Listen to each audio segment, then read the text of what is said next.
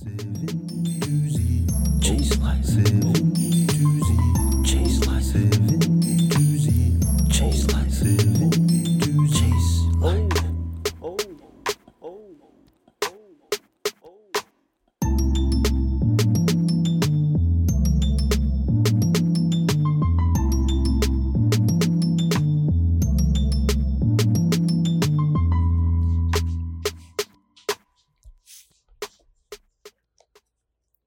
Welcome back, ladies and gentlemen, to the Chase Life 720 podcast.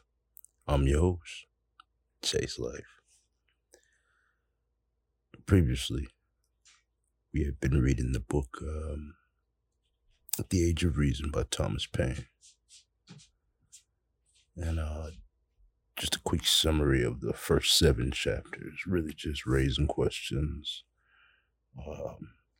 about the concept of religion, or more so the concept of a church as a governmental organization.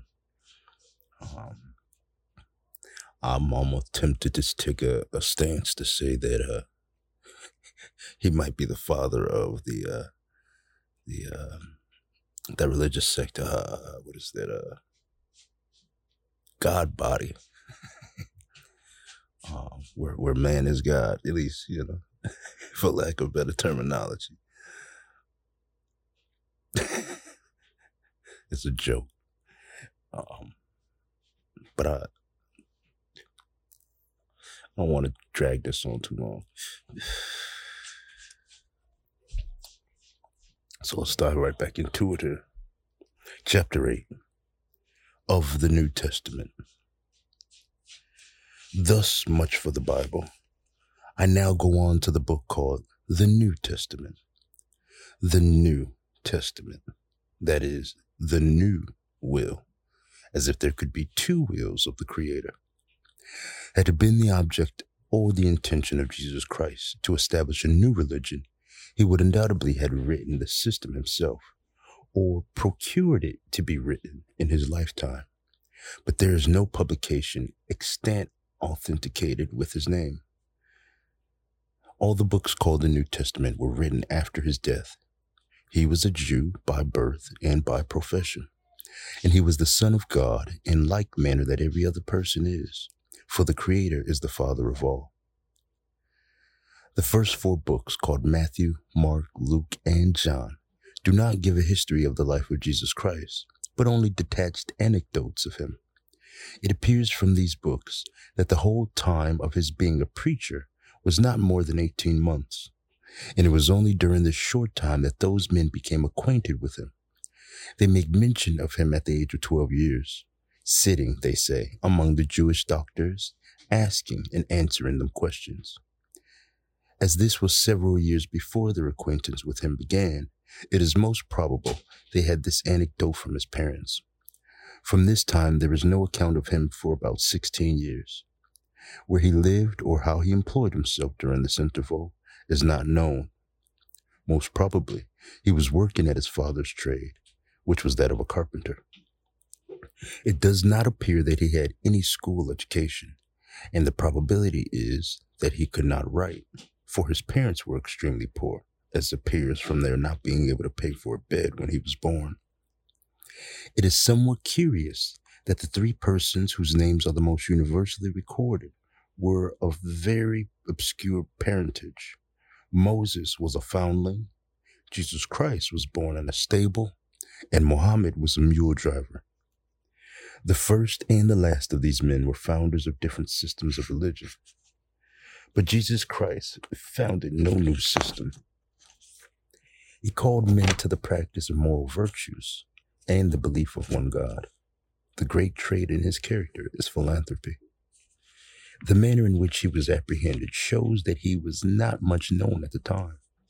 And it shows also that the meetings he then held with his followers were in secret, and that he had given over or suspended preaching publicly. Judas could no other ways betray him than by giving information where he was, and pointing him out to the officers that went to arrest him. And the reason for employing and paying Judas to do this could arise only from the causes already mentioned, that of his not being much known and living concealed. The ideal of his concealment not only agrees very ill with his reputed divinity, but associates with it something of pusillanimity. Pusillanimity. There we go. and his being betrayed, or in other words, his being apprehended on the information of one of his followers, shows that he did not intend to be apprehended, and consequently that he did not intend to be crucified. Excuse me. The Christian mythologists tell us that Christ died for the sins of the world, and that he came on purpose to die.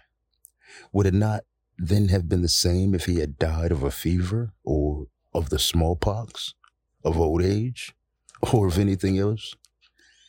The declaratory sentence, which they say was passed upon Adam in case he ate of the apple, was not that thou shalt surely be crucified, but thou shalt surely die. The sentence was death, and not the manner of dying. Crucifixion, therefore, or any other particular manner of dying, made no part of the sentence that Adam was to suffer, and consequently, even upon their own tactic, it can make no part of the sentence that Christ was to suffer in the room of Adam. A fever would have done as well as a cross if there was any occasion for either. This sentence of death, which they tell us was thus passed upon Adam, must either have meant dying naturally, that is, ceasing to live, or have meant what these mythologists call damnation. And consequently, the act of dying on the part of Jesus Christ must, according to their system, apply as a prevention to one or other of these two things happening to Adam and to us. That it does not prevent our dying is evident, because we all die. And if their accounts of longevity be true, men die faster since the crucifixion than before. And with respect to the second explanation, including with it the natural death of Jesus Christ as a substitute for the eternal death or damnation of all mankind, it is impertinently representing the Creator as coming off or revoking the sentence by a pun or quibble upon the word death. That manufacturer of quibbles, St. Paul, if he wrote the books that bear his name, has helped this quibble on by making another quibble upon the word Adam. He makes there to be two Adams, the one who sins, in fact, and suffers by proxy, the other who sins by proxy and suffers in fact. A religion thus interlarded with quibble, subterfuge, and pun has a tendency to instruct its professors in the practice of these arts. They acquire the habit without being aware of the cause. If Jesus Christ was the being which those mythologists tell us he was, and that he came into this world to suffer, which is a word they sometimes use instead of to die, the only real suffering he could have endured would have been to live. His existence here was a state of exilement or transportation from heaven, and the way back to his original country was to die. In fine, everything in this strange system is the reverse of what it pretends to be.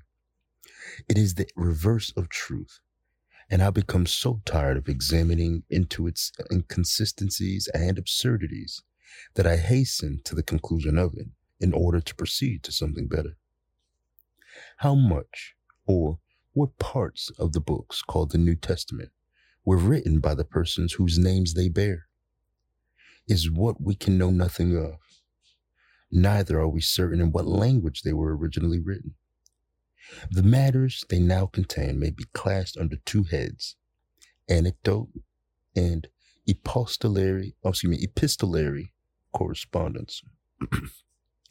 The four books already mentioned, Matthew, Mark, Luke, and John, are altogether anecdotal. They relate events after they had taken place. They tell what Jesus Christ did and said, and what others did and said to him. And in several instances, they relate the same event differently. Revelation is not necessarily out of the question with respect to those books, not only because of the disagreement of the writers, but because revelation cannot be applied to the relating of facts by the persons who saw them done, nor to the relating or recording of any discourse or conversation by those who heard it. The book called the Acts of the Apostles, an anonymous work, belongs also to this anecdotal part. All the other parts of the New Testament, except the book of enigmas called the Revelations, are a collection of letters, under the names of the epistles. And the forgery of letters has been such a common practice in the world that the probability is at least equal whether they are genuine or forged. One thing, however, is much less equivocal, which is that out of the matters contained in those books, together with the assistance of some old stories, the church has set up a system of religion very contradictory to the character of the person whose name it bears. It has set up a religion of pomp and of revenue in pretended imitation of a person whose life was humility and poverty. The invention of a purgatory and of the releasing of souls therefrom by prayers bought of the church with money. The selling of pardons, dispensations, and indulgences are revenue laws, without bearing the name or carrying that appearance. But the case nevertheless is that those things derive their origin from the paroxysm of the crucifixion, and the theory deduced therefrom, which was that one person could stand in the place of another, and could perform meritorious services for him. The probability, therefore, is that the whole theory or doctrine of what is called the redemption, which is said to have been accomplished by the act of one person in the room of another, was originally fabricated on purpose to bring forward and build all those secondary and pecuniary redemptions upon, and that the passages in the books upon which the idea of theory of redemption is built have been manufactured and fabricated for that purpose. Why are we to give this church credit when she tells us that those books are genuine in every part, any more than we give her credit for everything else she has told us, or for the miracles she says she has performed? That she could fabricate writings is certain, because she could write, and the composition of the writings in question is of that kind that anybody might do it, and that she did fabricate them is not more inconsistent with probability than that she should tell us, as she has done, that she could and did work miracles. Since, then, no external evidence can, at this long distance of time, be produced to prove whether the church fabricated the doctrine called redemption or not, for such evidence, whether for or against, would be subject to the same suspicion of being fabricated, the case can only be referred to the internal evidence which the thing carries of itself, and this affords a very strong presumption of its being a fabrication. For the internal evidence is that the theory or doctrine of redemption has for its basis an idea of pecuniary justice and not that of moral justice. If I owe a person money and cannot pay him, and he threatens to put me in prison, another person can take the debt upon himself and pay it for me. But if I have committed a crime, every circumstance of the case is changed. Moral justice cannot take the innocent for the guilty, even if the innocent would offer itself. To suppose justice to do this is to destroy the principle of its existence, which is the thing itself. It is then no longer justice. It is indiscriminate revenge. This single reflection will show that the doctrine of redemption is founded on a mere pecuniary idea corresponding to that of a debt which another person might pay. And as this pecuniary ideal corresponds again with the system of second redemptions obtained through the means of money given to the church for pardons, the probability is that the same persons fabricated both the one and the other of those theories, and that, in truth, there is no such thing as redemption. That's fabulous. And that man stands in the same relative condition with his maker he ever did stand since man existed. And that is the greatest consolation to think so. Let him, believe this, and he will live more consistently and morally than by any other system. It is by his being taught to contemplate himself as an outlaw, as an outcast, as a beggar, as a mumper, as one thrown, as it were, on a dunghill, at an immense distance from his creator, and who must make his approaches by creeping and cringing to intermediate beings, that he conceives either a contemptuous disregard for everything under the name of religion, or becomes indifferent, or turns what we call devout. In the latter case, he consumes his life in grief, or the affectation of it. His prayers are reproaches. His humility is ingratitude. He calls himself a worm, and the fertile earth a dunghill, and all the blessings of life by the thankless name of vanities. He despises the choicest gift of God to man, the gift of reason. And having endeavored to force upon himself the belief of a system against which reason revolts, he ungratefully calls it human reason, as if man could give reason to himself. Yet, with all this strange appearance of humility and this contempt for human reason, he ventures into the boldest presumptions. He finds fault with everything. His selfishness is never satisfied.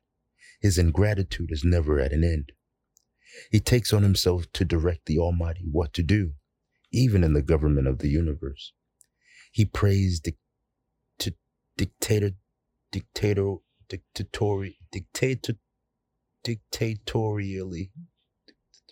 That's a word. All right, let's try it again. He prays dictatorially. When it is sunshine, he prays for rain. When it is rain, he prays for sunshine. He follows the same ideal in everything that he prays for. For what is the amount of all his prayers but an attempt to make the Almighty change his mind and act otherwise than he does? It is as if he were to say, "Thou knowest not so well as I." Chapter 10. In what the true revelation consists. But some perhaps will say, are we to have no word of God, no revelation? I say yes. There is a word of God. There is a revelation. The word of God is the creation we behold. And it is in this word, which no human invention can counterfeit or alter, that God speaketh universally to man. Human language is local and changeable, and is therefore incapable of being used as the means of unchangeable and universal information. The idea that God sent Jesus Christ to publish, as they say, the glad tidings to all nations, from one end of the earth unto the other, is consistent only with the ignorance of those who know nothing of the extent of the world, and who believed as those world saviors believed, and continued to believe for several centuries, and that in contradiction to the discoveries of philosophers of the experience of navigators, that the earth was flat like a trencher, and that a man might walk to the end of it. But how was Jesus Christ to make anything known to all nations? He could speak but one language, which was Hebrew. And there are in the world several hundred languages. Scarcely any two nations speak the same language or understand each other. And as to translations, every man who knows anything of languages knows that it is impossible to translate from one language into another, not only without losing a great part of the original, but frequently of mistaking the sense. And besides all this, the art of printing was wholly unknown at the time Christ lived. It is always necessary that the means that are to accomplish any end be equal to the accomplishment of that end, or the end cannot be accomplished. It is in this that the difference between finite and infinite power and wisdom discovers itself. Man frequently fails in accomplishing his end, from a natural inability of the power to the purpose. From the natural inability of the power to the purpose, and frequently from the want of wisdom to apply power properly. But it is impossible for infinite power and wisdom to fail as man faileth. The means it useth are always equal to the end. But human language, more especially as there is not an universal language, is incapable of being used as a universal means of unchangeable and uniform information, and therefore it is not the means that God useth in manifesting himself universally to man. It is only in the creation that all our ideas and conceptions of a word of God can unite. The creation speaketh a universal language independently of human speech or human language, multiplied and various as they be. It is an ever-existing original which every man can read. It cannot be forged. It cannot be counterfeited. It cannot be lost. It cannot be altered. It cannot be suppressed. It does not depend upon the will of man whether it shall be published or not. It publishes itself from one end of the earth to the other. It preaches to all nations and to all worlds, and this word of God reveals to man all that is necessary for man to know of God. Do we want to contemplate his power? We see it in the immensity of the creation. Do we want to contemplate his wisdom? We see it in the unchangeable order by which this incomprehensible whole is governed. Do we want to contemplate his munificence? We see it in the abundance with which he fills the earth. Do we want to contemplate his mercy? We see it in his not withholding that abundance even from the unthankful. In fine, do we want to know what God is? Search not the book called the Scripture, which any human hand might make, but the Scripture called the creation. Chapter 10. Concerning God and the lights cast on his existence and attributes by the Bible. The only ideal man can affix to the name of God is that of a first cause, the cause of all things. And incomprehensibly difficult as it is for man to conceive what a first cause is, he arrives at the belief of it from the tenfold greater difficulty of disbelieving it. It is difficult beyond description to conceive that space can have no end, but it is more difficult to conceive an end. It is difficult beyond the power of man to conceive an eternal duration of what we call time. But it is more impossible to conceive a time where there shall be no time. In like manner of reasoning, everything we behold carries itself the internal evidence that it did not make itself. Every man is in evidence to himself that he did not make himself. Neither could his father make himself, nor his grandfather, nor any of his race. Neither could any tree, plant, or animal make itself. And it is this conviction arising from this evidence that carries us on, as it were by necessity, to the belief of a first cause eternally existing, of a nature totally different to any material existence we know of, and by the power of which all things exist. And this first cause, man calls God. It is only by the exercise of reason that man can discover God. Take away that reason, and he would be incapable of understanding anything. And in this case, it would be just as inconsistent to read even the book called the Bible to a horse as to a man. How then is it that those people pretend to reject reason? Almost the only parts in the book called the Bible that convey to us any idea of God are some chapters in Job and the 19th Psalm. I recollect no other. Those parts are true. I wonder if they're supposed to be deistical. I'll go with deistical. Those parts are true deistical compositions, for they treat of the deity through his works. They take the book of creation as the word of God. They refer to no other book. And all the inferences they make are drawn from that volume.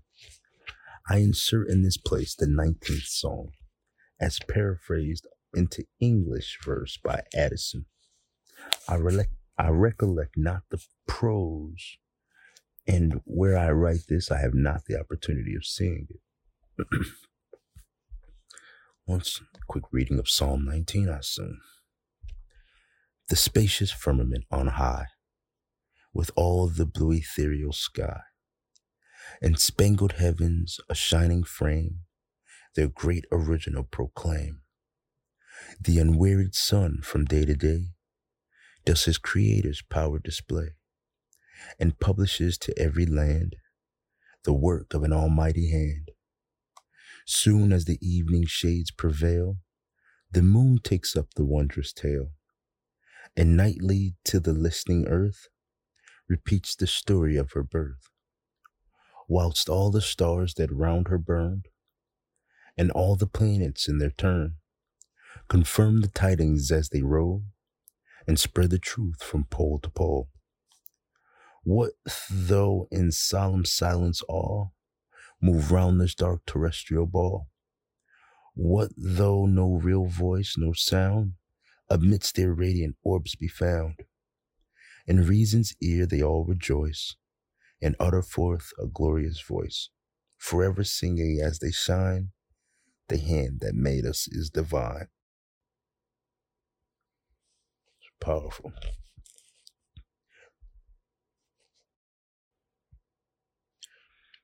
What more does man want to know than that the hand or power that made these things is divine, is omnipotent? Let him believe this with the force that is impossible to repel if he permits his reason to act, and his rule of moral life will follow, of course. The allusions in Job have all of them the same tendency with this psalm, that of deducing or proving a truth that would be otherwise unknown from truths already known. I recollect not enough of the passages in Job to insert them correctly, but there is one that occurs to me that is applicable to the subject I am speaking upon. Canst thou by searching find out God? Canst thou find out the Almighty to perfection? I know not how the printers have pointed this passage, for I keep no Bible, but it contains two distinct questions that admit of distinct answers. First, canst thou by searching find out God? Because, in the first place, I know I did not make myself, and yet I have existence. And by searching into the nature of other things, I find that no other thing could make itself, and yet millions of other things exist. Therefore it is that I know, by positive conclusion resulting from this search, that there is a power superior to all those things, and that power is God. Secondly, canst thou find out the Almighty to perfection? No, not only because the power and wisdom he has manifested in the structure of the creation that I behold is to me incomprehensible, but because even this manifestation, great as it is probably but a small display of that immensity of power and wisdom, by which millions of other worlds, to me invisible by their distance, were created and continue to exist. It is evident that both of these questions were put to the reason of the person to whom they are supposed to have been addressed. And it is only by admitting the first question to be answered affirmatively that the second could follow. It would have been unnecessary and even absurd to have put a second question, more difficult than the first, if the first question had been answered negatively. The two questions have different objects. The first refers to the existence of God, the second to his attributes. Reason can discover the one, but it falls infinitely short in discovering the whole of the other. I recollect not a single passage in all the writings ascribed to the men called apostles that conveys any idea of what God is. Those writings are chiefly controversial, and the gloominess of the subject they dwell upon, that of a man dying in agony on a cross, is better suited to the gloomy genius of a monk in a cell, by whom it is not impossible they were written, than to any man breathing the open air of the creation. The only passage that occurs to me that has any reference to the works of God, but which only his power and wisdom can be known, is related to have been spoken by Jesus Christ as a remedy against distressful care. Behold the lilies of the field, they toil not, neither do they spin. This, however, is far inferior to the allusions in Job and in the 19th Psalm, but it is similar in idea, and the modesty of the imagery is correspondent to the modesty of man. Chapter 11 of the theology of the Christians and the true theology. As to the Christian system of faith, it appears to me as a species of atheism, a sort of religious denial of God. It professes to believe in a man rather than in God. It is a compound made up chiefly of manism with but little deism, and is as near to atheism as twilight is to darkness. It introduces between man and his maker an opaque body, which it calls a redeemer, as the moon introduces her opaque self between the earth and the sun. It produces and the sun between the earth and the sun, and it produces by this means a religious or an irreligious eclipse of light, that it has put the whole orbit of reason into shade. The effect of this obscurity has been that of turning everything upside down and representing it in reverse. And among the revolutions it has thus magically produced, it has made a revolution in theology. That which is now called natural philosophy, embracing the whole circle of science, of which astronomy occupies the chief place, is the study of the works of God and of the power and wisdom of God in his works, and is the true theology. As to the theology that is now studied in its place, it is the study of human opinions and of human fancies concerning God. It is not the study of God himself in the works that he has made, but in the works of or writings that man has made. It is not among the least of the men. Wow. Forgive me. And it is not among the least of the mischiefs that the Christian system has done to the world, that it has abandoned the original and beautiful system of theology, like a beautiful innocent, to distress and reproach, to make room for the hag of superstition. The book of Job and the 19th Psalm, which even the church admits to be more ancient than the chronological order in which they stand in the book called the Bible, are theological orations conformable to the original system of theology. The internal evidence of those orations proves to a demonstration that the study and contemplation of the works of creation and of the power and wisdom of God revealed and manifested in those works made a great part of the religious devotion of the times in which they were written. And it was this devotional study and contemplation that led to the discovery of the principles upon which what are now called sciences are established. And it is to the discovery of these principles that almost all of the arts all the arts that contribute to the convenience of human life owe their existence. Every principal part has some science for its parent. Every principal art has some science for its parent, though the person who mechanically performs the work does not always, and but very seldom, perceive the connection. It is a fraud of the Christian system to call the sciences human inventions. It is only the application of them that is human. Every science has for its basis a system of principles as fixed and unalterable as those by which the universe is regulated and governed. Man cannot make principles. He can only discover them. For example, every person who looks at an almanac sees in an account when an eclipse will take place, and he sees also that it never fails to take place according to the account there given. This shows that man is acquainted with the laws by which the heavenly bodies move. But it would be something worse than ignorance were any church on earth to say that those laws are a human invention. It would also be ignorance or something worse to say that the scientific principles by the aid of which man is enabled to calculate and foreknow when an eclipse will take place are a human invention.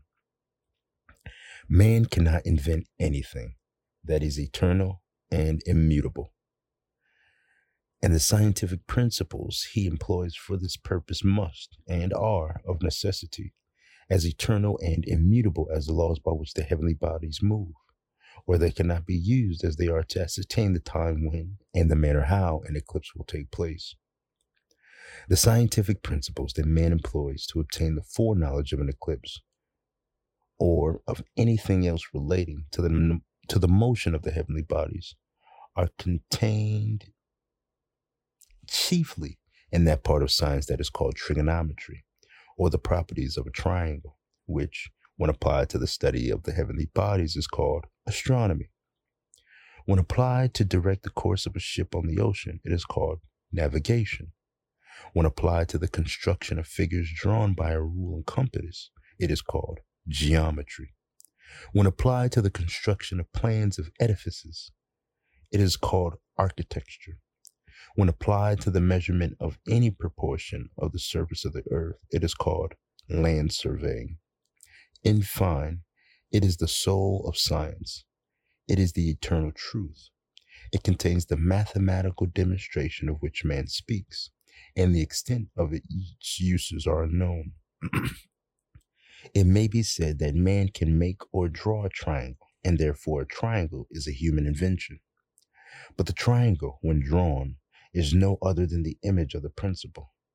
It is a delineation to the eye, and from thence to the mind, of a principle that would otherwise be imperceptible.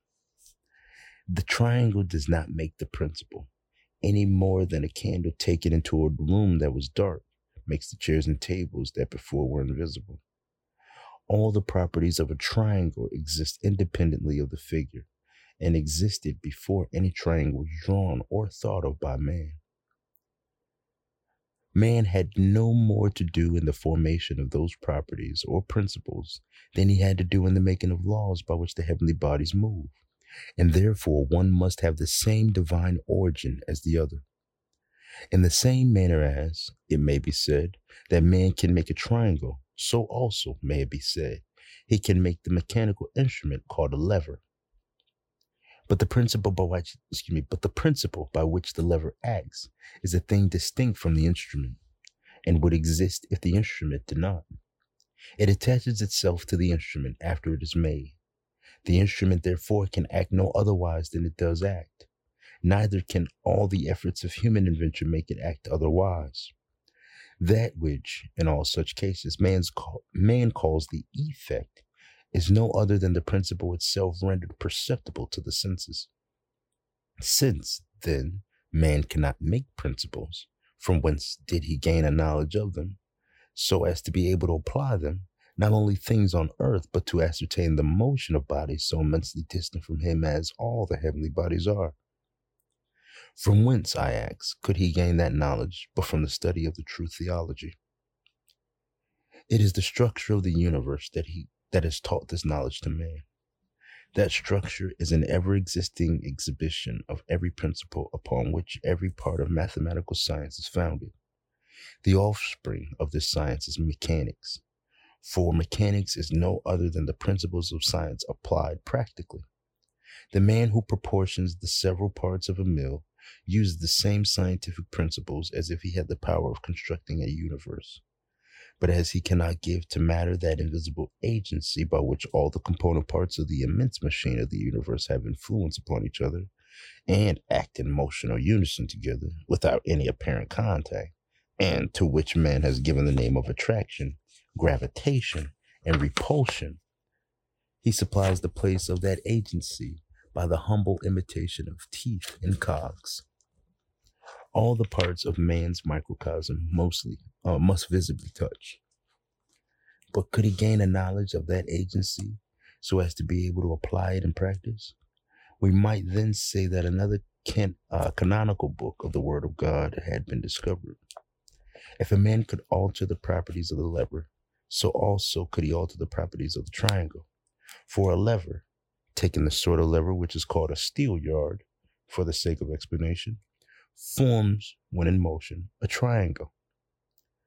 The line it descends from, one point of that line being in the fulcrum, the line it descends to, and the chord of the arc, which the end of the lever describes in the air, are the three sides of a triangle.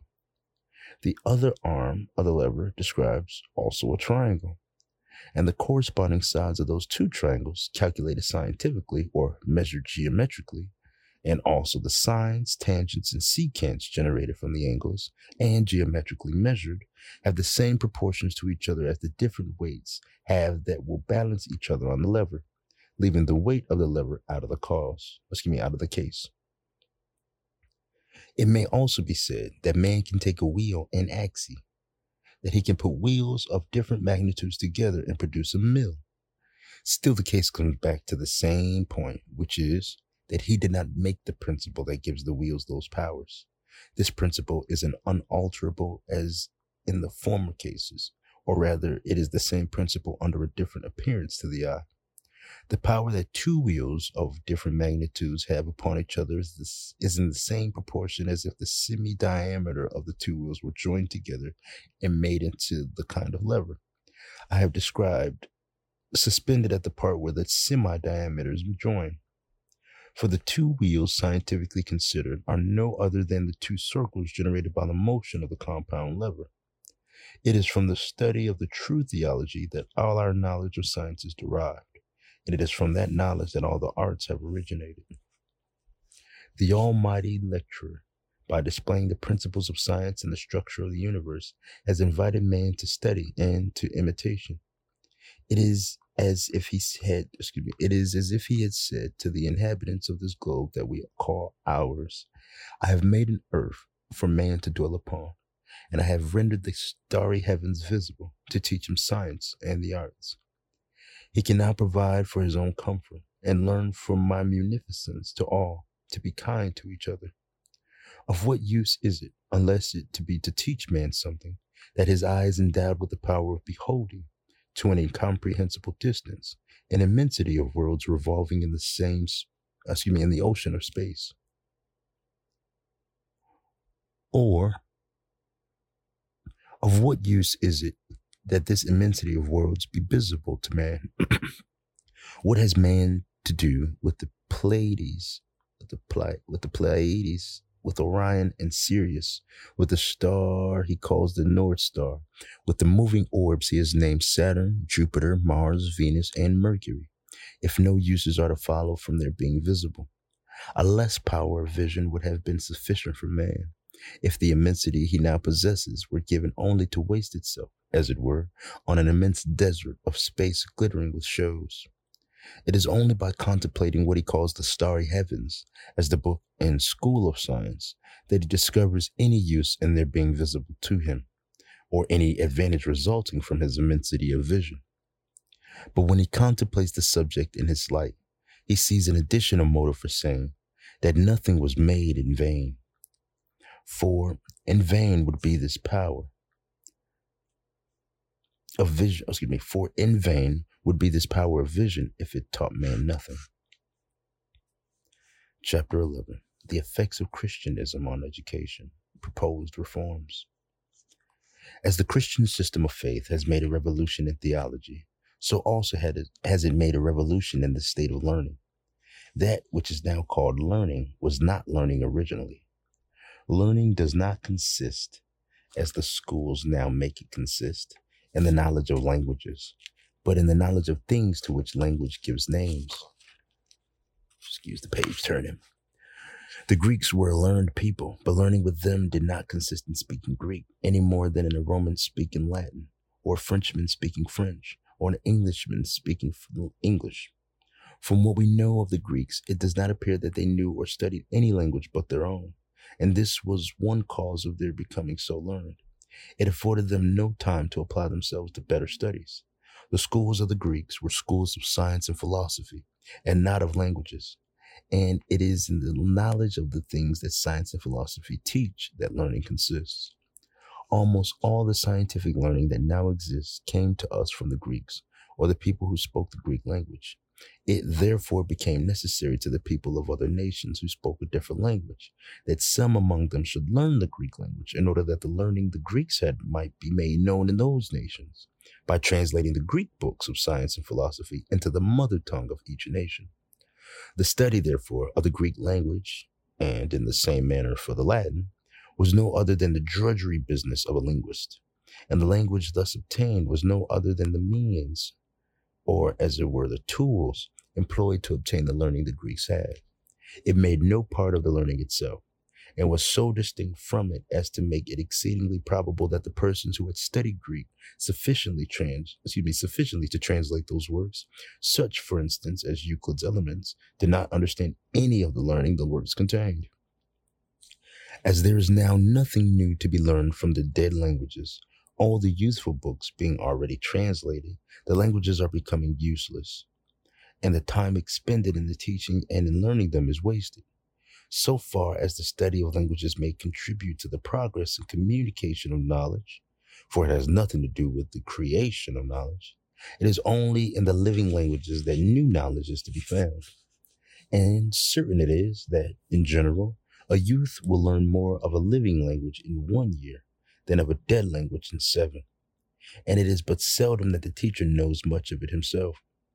The difficulty of learning the dead languages does not arise from any superior abstruseness in the language themselves, but in their being dead and the pronunciation entirely lost.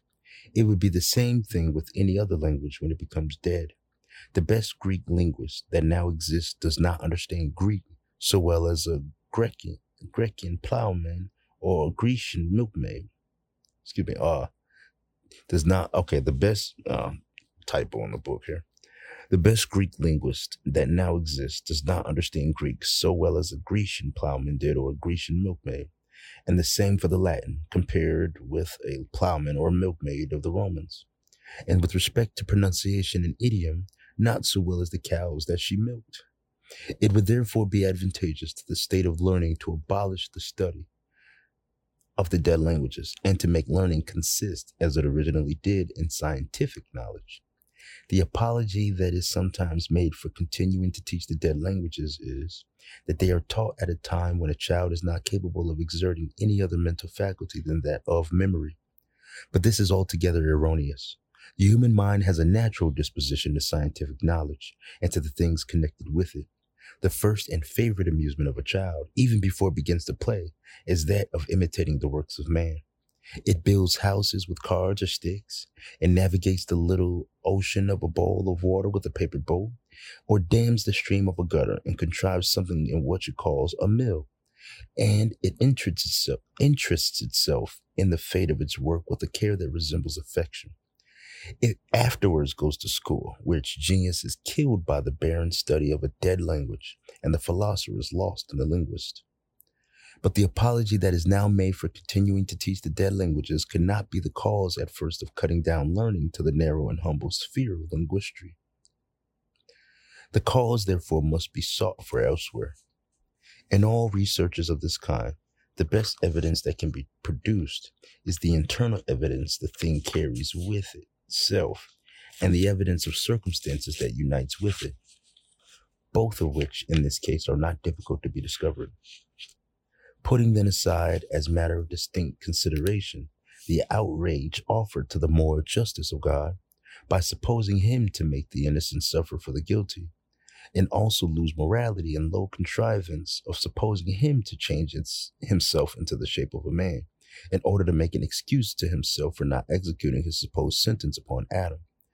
Putting, I say, those things aside as matter of distinct consideration, it is certain that what is called the Christian system of faith, including in it the whimsical account of the creation, the strange story of Eve, the snake and the apple, the amphibious idea of a man-god, the corporeal idea of the death of God, the mythological idea of a family of gods, and the Christian system of arithmetic, that 3 are 1 and 1 is 3. All are irreconcilable, not only to the divine gift of reason that God has given to man, but to the knowledge that man gains of the power and wisdom of God by the aid of the sciences, and by studying the structure of the universe that God has made. The setters up therefore, and the advocates of the Christian system of faith could not but foresee that the continually progressive knowledge that man would gain by the aid of science, of the power and wisdom of God, manifested in the structure of the universe and in all the works of creation, would militate against and call into question the truth of their system of faith. And therefore it became necessary to their purpose to cut learning down to a size less dangerous to their project. And this they effected by restricting the idea of learning to the dead study of dead languages. They not only rejected the study of science out of the Christian schools, but they also persecuted it. And it is only within about the last 2 centuries that the study has been revived. So late as 1610, Galileo, a Florentine, discovered and introduced the use of telescopes, and by applying them to observe the motion and appearance of the heavenly bodies, afforded additional means for ascertaining the true structure of the universe. Instead of being esteemed for these discoveries, he was sentenced to renounce them, or the opinions resulting from them, as a damnable heresy. And prior to that time, Virgilius was condemned to be burned for asserting the antipodes, or in other words, that the earth was a globe and habitable in every part where there was land. Yet the truth of this is now too well known even to be told. If the belief of errors, not morally bad, did no mischief, it would make no part of the moral duty of man to oppose and remove them. There was no moral ill in believing the earth was flat like a trencher, any more than there was moral virtue in believing it was round like a globe. Neither was there any moral ill in believing that the Creator made no other worlds than this, any more than there was more moral virtue in believing that He made millions, and that the infinity of space is filled with worlds. But when a system of religion is made to grow out of a supposed system of creation that is not true, and to unite itself therewith is a manner almost inseparable therefrom, the case assumes an entirely different ground. It is then that errors not morally bad become fraught with the same mischiefs as if they were. It is then that the truth, though otherwise indifferent itself, becomes an essential by becoming the criterion that either forms by corresponding evidence or denies by contradictory evidence the reality of the religion itself. In this view of the case, it is the moral duty of man to obtain every possible evidence that the structure of the heavens or any other part of creation affords with respect to this system of religion. But this, the supporters or partisans of the Christian system, as if dreading the result, insistently opposed and not only rejected the sciences, but persecuted the professors. Had Newton or Descartes lived 300 or 400 years ago and pursued their studies as they did, it is most probable they would not have lived to finish them. And had Franklin drawn lightning from the clouds at the same time, it would have been at the hazard of expiring for it in flames. Later times have laid all the blame upon the Goths and Vandals. But, however unwilling the partisans of the Christian system may be to believe or to acknowledge it, it is nevertheless true that the age of ignorance commenced with the Christian system. There was more knowledge in the world before that period than for many centuries afterwards. And as to religious knowledge, the Christian system, as already said, was only another species of mythology, and the mythology to which it succeeded was a corruption of an ancient system of theism.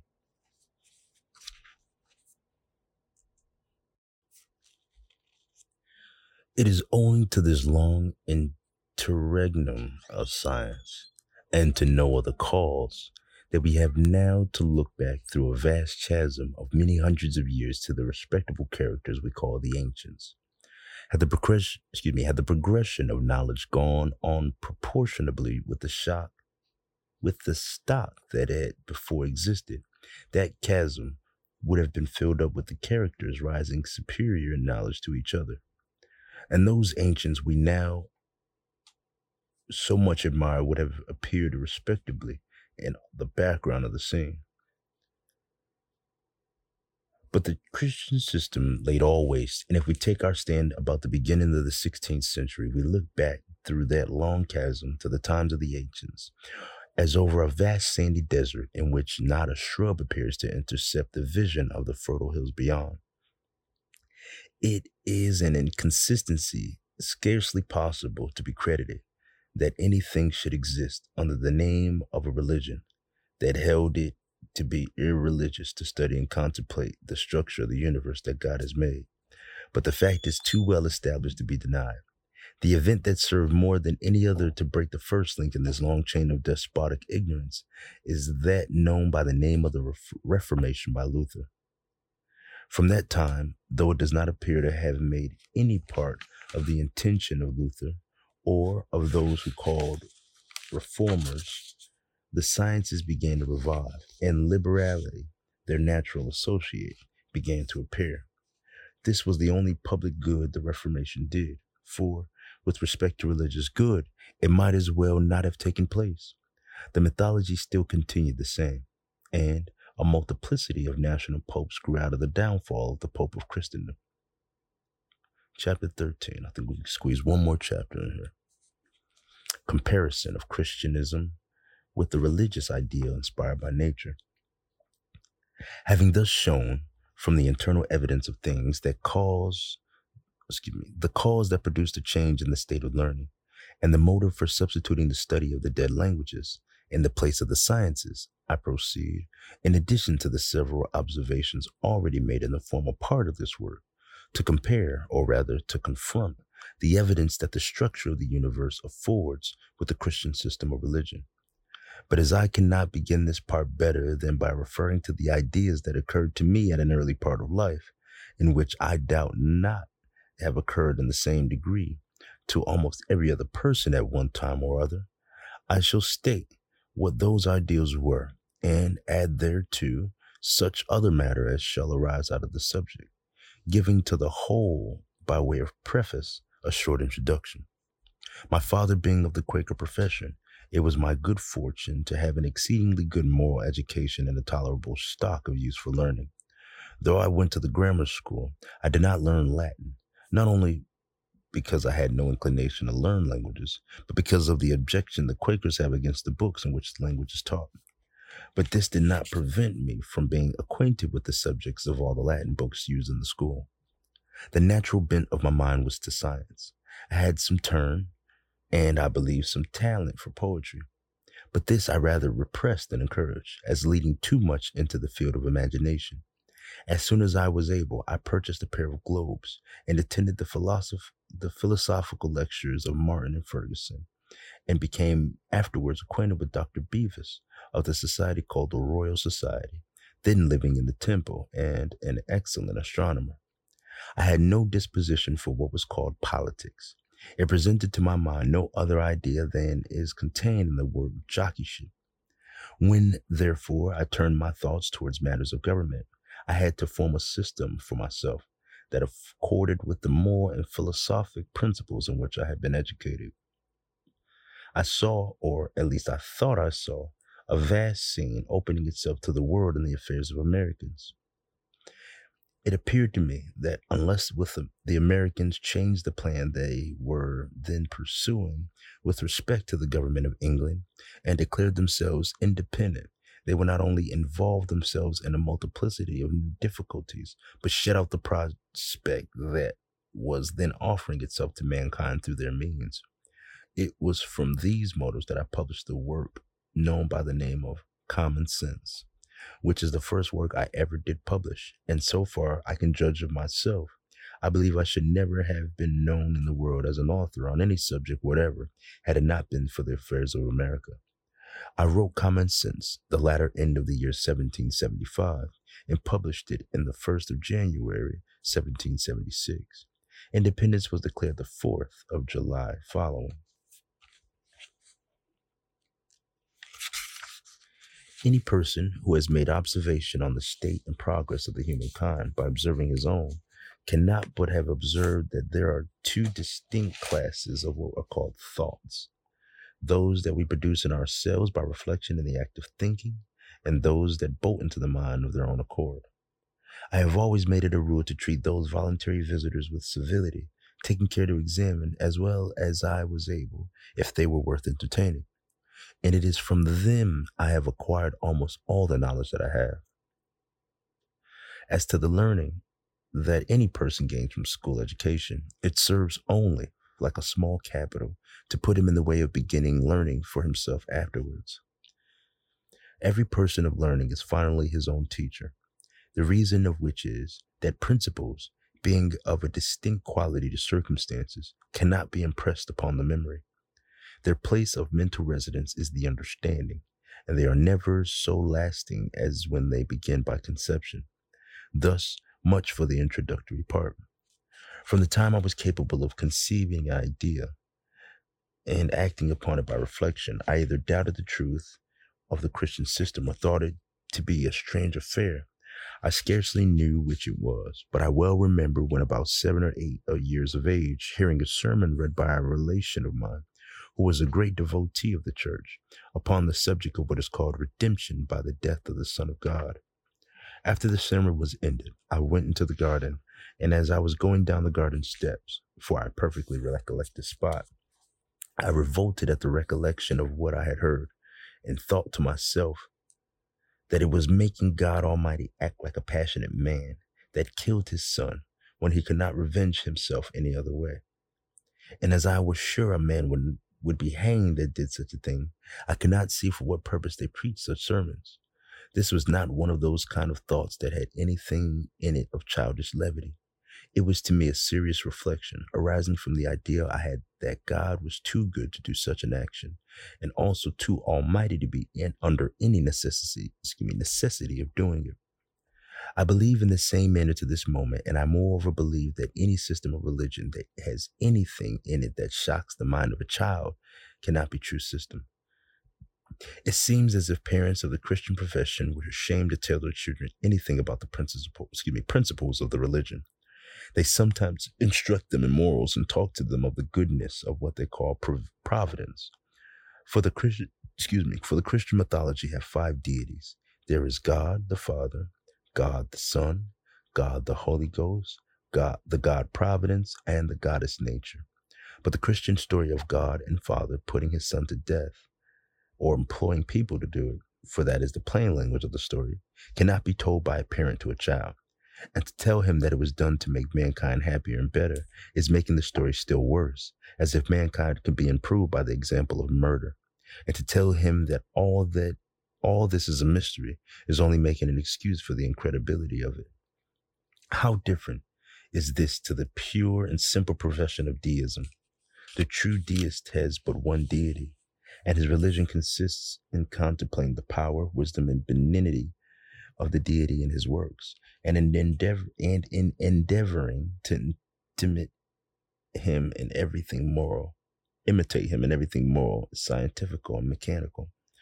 The religion that approaches the nearest of all others to true deism is the moral and benign part thereof, is that professed by the Quakers.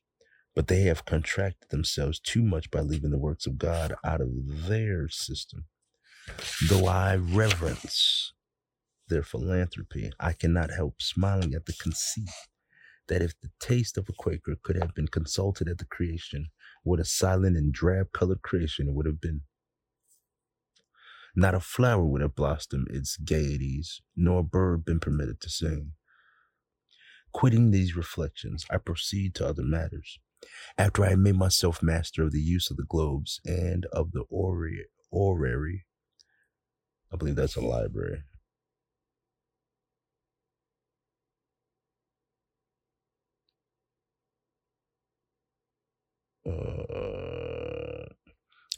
Bear with me, this is an asterisk. As this book may fall into the hands of persons who do not know what an orrery is, it is for their information I add this note. As the name gives no idea of the uses of the thing, the orrery has its name from the person who invented it. It is a machinery of clockwork, representing the universe in miniature, and in which the revolution of the earth round itself and round the sun, the revolution of the moon round the earth, the revolution of the planets around the sun, their relative distance from the sun as the center of the whole system, their relative distance from each other, and their different magnitudes are represented as they really exist in what we call the heavens. Oh, orrery. All right, orrery. I'll go with orrery. Okay. After I made myself master of the use of the globes and of the orrery, and conceived an idea of the infinity of space and of the eternal divisibility of matter, and obtained at least a general knowledge of what was called natural philosophy, I began to compare, or as I have said before, to confront the internal evidence those things afford with the Christian system of faith. Though it is not a direct article of the Christian system that this world that we inhabit is the whole of the habitable creation, yet it is so worked up therewith from what is called the Mosaic account of the creation, the story of Eve and the apple, and the counterpart of that story, the death of the Son of God, that to believe otherwise, that is, to believe that God created a plurality of worlds, at least as numerous as what we call stars, renders the Christian system of faith at once little and ridiculous, and scatters it in the mind like feathers in the air. The two beliefs cannot be held together in the same mind, and he who thinks that he believes both has thought but little of either. Though the belief of a plurality of worlds was familiar to the ancients, it is only within the last 3 centuries that the extent of dimensions of this globe that we inhabit have been ascertained. Several vessels following the track of the oceans have sailed entirely around the world, as a man may march in a circle and come round by the contrary side of the circle to the spot he set out from. The circular dimensions of our world in the widest part, as a man would measure the widest round of an apple or a ball, is only 25,020 English miles, reckoning 69 miles and a half to an equatorial degree, and may be sailed round in the space of about 3 years. A world of this extent may at first thought appear to us to be great, but if we compare it with the immensity of a space in which it is suspended, like a bubble or a balloon in the air, it is infinitely less in proportion than the smallest grain of sand is to the size of the world, or the finest particle of dew to the whole ocean. It is therefore but small, and as will be hereafter shown, is only one of a system of worlds, of which the universal creation is composed. It is not difficult to gain some faint idea of the immensity of space in which this and all the other worlds are suspended, if we follow a progression of ideas. When we think of the size or dimension of a room, our ideas limit themselves to the walls, and there they stop. But when our eye or our imagination darts into space, that is, when it looks upward into what we call the open air, we cannot conceive any walls or boundaries it can have. And if for the sake of resting our ideas we suppose a boundary, the question immediately renews itself and asks, what is beyond that boundary? And in the same manner, what beyond the next boundary? And so on till the fatigued imagination returns and says, there is no end. Certainly, then, the Creator was not pent for room when he made this world, no larger than it is. And we have to seek the reason in something else. If we take a survey of our own world, or rather of this of which the Creator is given, if we take a survey of our own world, or rather of this of which the Creator has given us the use as our portion in the immense system of creation, we find every part of it, the earth, the water, the air that surround it, filled, and as if it were crowded with life, down from the largest animals that we know of to the smallest the insects the naked eye can behold, and from thence to others still smaller and totally invisible without the assistance of the microscope. Every tree, every plant, every leaf serves not only as a habitation, but as a world to some numerous race, till animal existence becomes so exceedingly refined that the effluvia of a blade of grass would be food for thousands.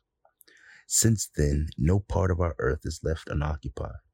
Why is it to be supposed that the immensity of space is a naked void, lying in eternal waste? There is room for millions of worlds, as large or larger than ours, and each of them millions of miles apart from each other. Having now arrived at this point, if we carry our ideas only one thought further, we shall see, perhaps, the true reason, at least a very good reason for our happiness, why the Creator, instead of making one immense world, extending over an immense quantity of space, has preferred dividing that quantity of matter into several distinct and separate worlds, which we call planets, of which our earth is one. But before I explain my ideas upon this subject, it is necessary not for the sake of those that already know, but for those who do not, to show what the system of the universe is.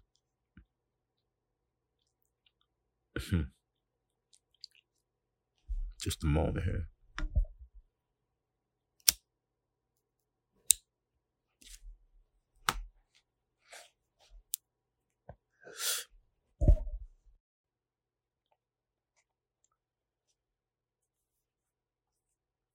Chapter 13, chapter 14, System of the Universe. So we'll be picking back up next week. Just a few more thoughts, chapters 8 through 13. Again, I'm finding no answers, but more topics to ponder on. When we talk of religion, it very much seems that everything is based off of this land that we live on, and that we will have to die to see anything different. Flip side to that coin, those who seem to or appear to not have a religion or aren't as devout as some may prefer, choosing science as their religion, are attempting to then take us or take themselves or however just to see, which even then is kind of pushing the will of God, because if he wanted interstellar or intergalactic travel, of course there would be a way. But then I'd be remiss to say that if there is a way, it just hasn't been found just yet. And that could just be based on humanity's lack of scientific exploration as a whole. It seems as a people, we're all more involved in being gears and motors in technology instead of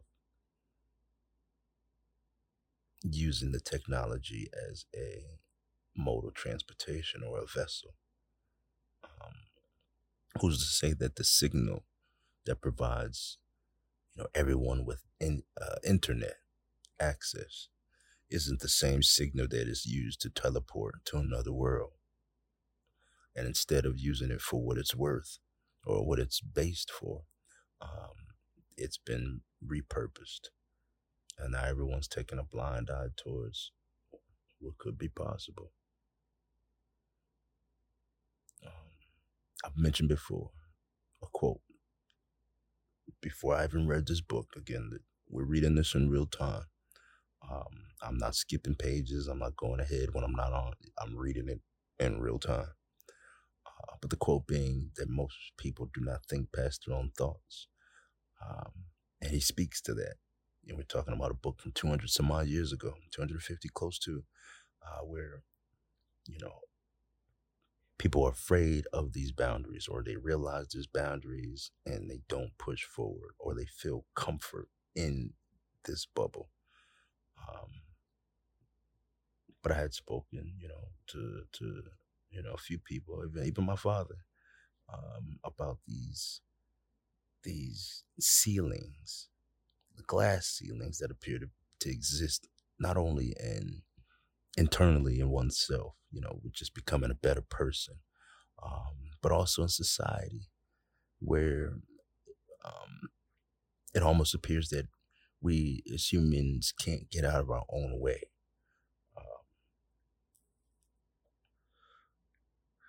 Just as a thought, not that anyone should do it, but it's a thought. If everybody decided that one day a week there would be nothing done, the country and America, hell, the world, excuse the language, the world shuts down for one day, there will be no business. There will be no travel. Not because you can't, just because you do it all day, every day. from the time that you're afforded the opportunity to provide a better situation or lifestyle for yourself or your family, to the day you die. Because retirement isn't always cracked up to be. I've spoken to some of these people who are above the age of 66, 67, and they still work. Some of them out of necessity, and some of them because doing nothing is worse than death. Um,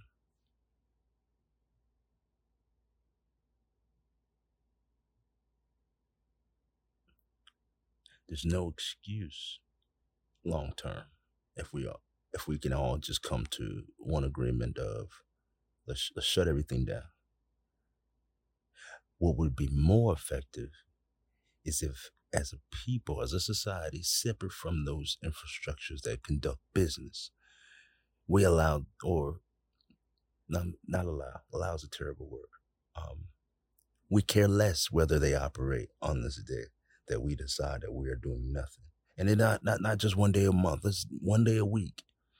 And let it be interchangeable. Keep them on their toes. No, I'm not trying to disrupt business and commerce.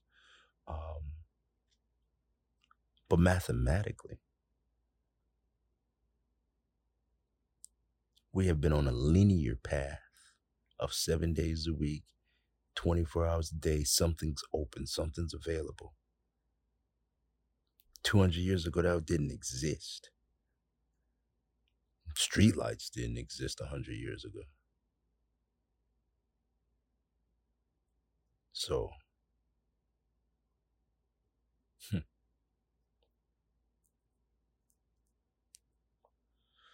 says that every new invention is not new or an invention, but an already predetermined principle being made visible to the human eye. And all based off a triangle. I think normally I would keep this to an hour, but something about that triangle is sticking out to me here. Anyone who's done reading or has even been on the internet has heard of this quote unquote Illuminati, the illumination, the illuminated ones, the enlightened ones. And it's always some idolatry or some depiction that incorporates a triangle, and inside that triangle being an eyeball. And if I'm reading what I'm reading here properly, it is saying that to an extent, which is that the triangle mathematically is what is used to bring vision or bring these principles to sight. Whether it's a lever, whether we're talking the arc on a spiral thrown by your favorite quarterback, or the arc on your favorite jump shot by Stephen Curry or whoever. Triangles, trajectory.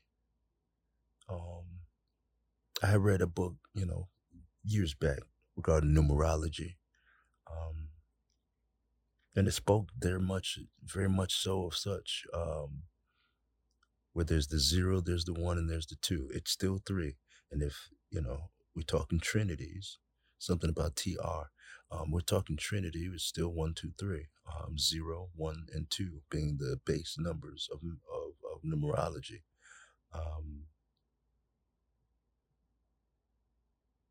You can build a proper chair with 3 legs. You do not need 4 legs for a chair. 3 will suffice. All you need is a triangle or pyramid in shape. I think I'm running off on a tangent.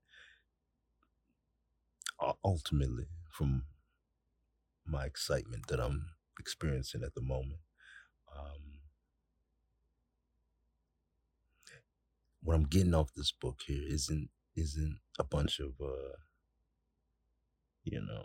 I'm a free thinker and I'm just throwing out random thoughts. It is genuinely an inquisition regarding one's own ability to think beyond what is in front of you. At this moment, I have a computer, a laptop, and a microphone in front of me. But for the last 2.5 minutes, my eyes were kind of closed as I went beyond what was in front of me for just 2 seconds. Just 2 seconds. 2.5 minutes, but 2 seconds, very short period of time beyond my current position in this earth. Still speaking, but whatever. All right, let me go. Hope you enjoyed the new music. I put some new intro music out there. Some royalty things going on, so I decided to grab an MPC board and create some instrumentals there. So I'll be incorporating some personally designed music for the for these recordings here. Don't forget to check out the website, chaselife720.com. If looking for any religious or spiritual matters, don't forget to check out the website at chaselife720ministries.com.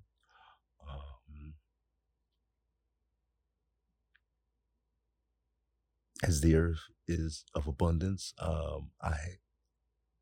fear not of growing from it. So I'll have a grow channel as well on YouTube. Just look out Chase Life 720 Media. Chase Life, all one word, space 720 Media, all one word. Chase Meet again, guys. Take care.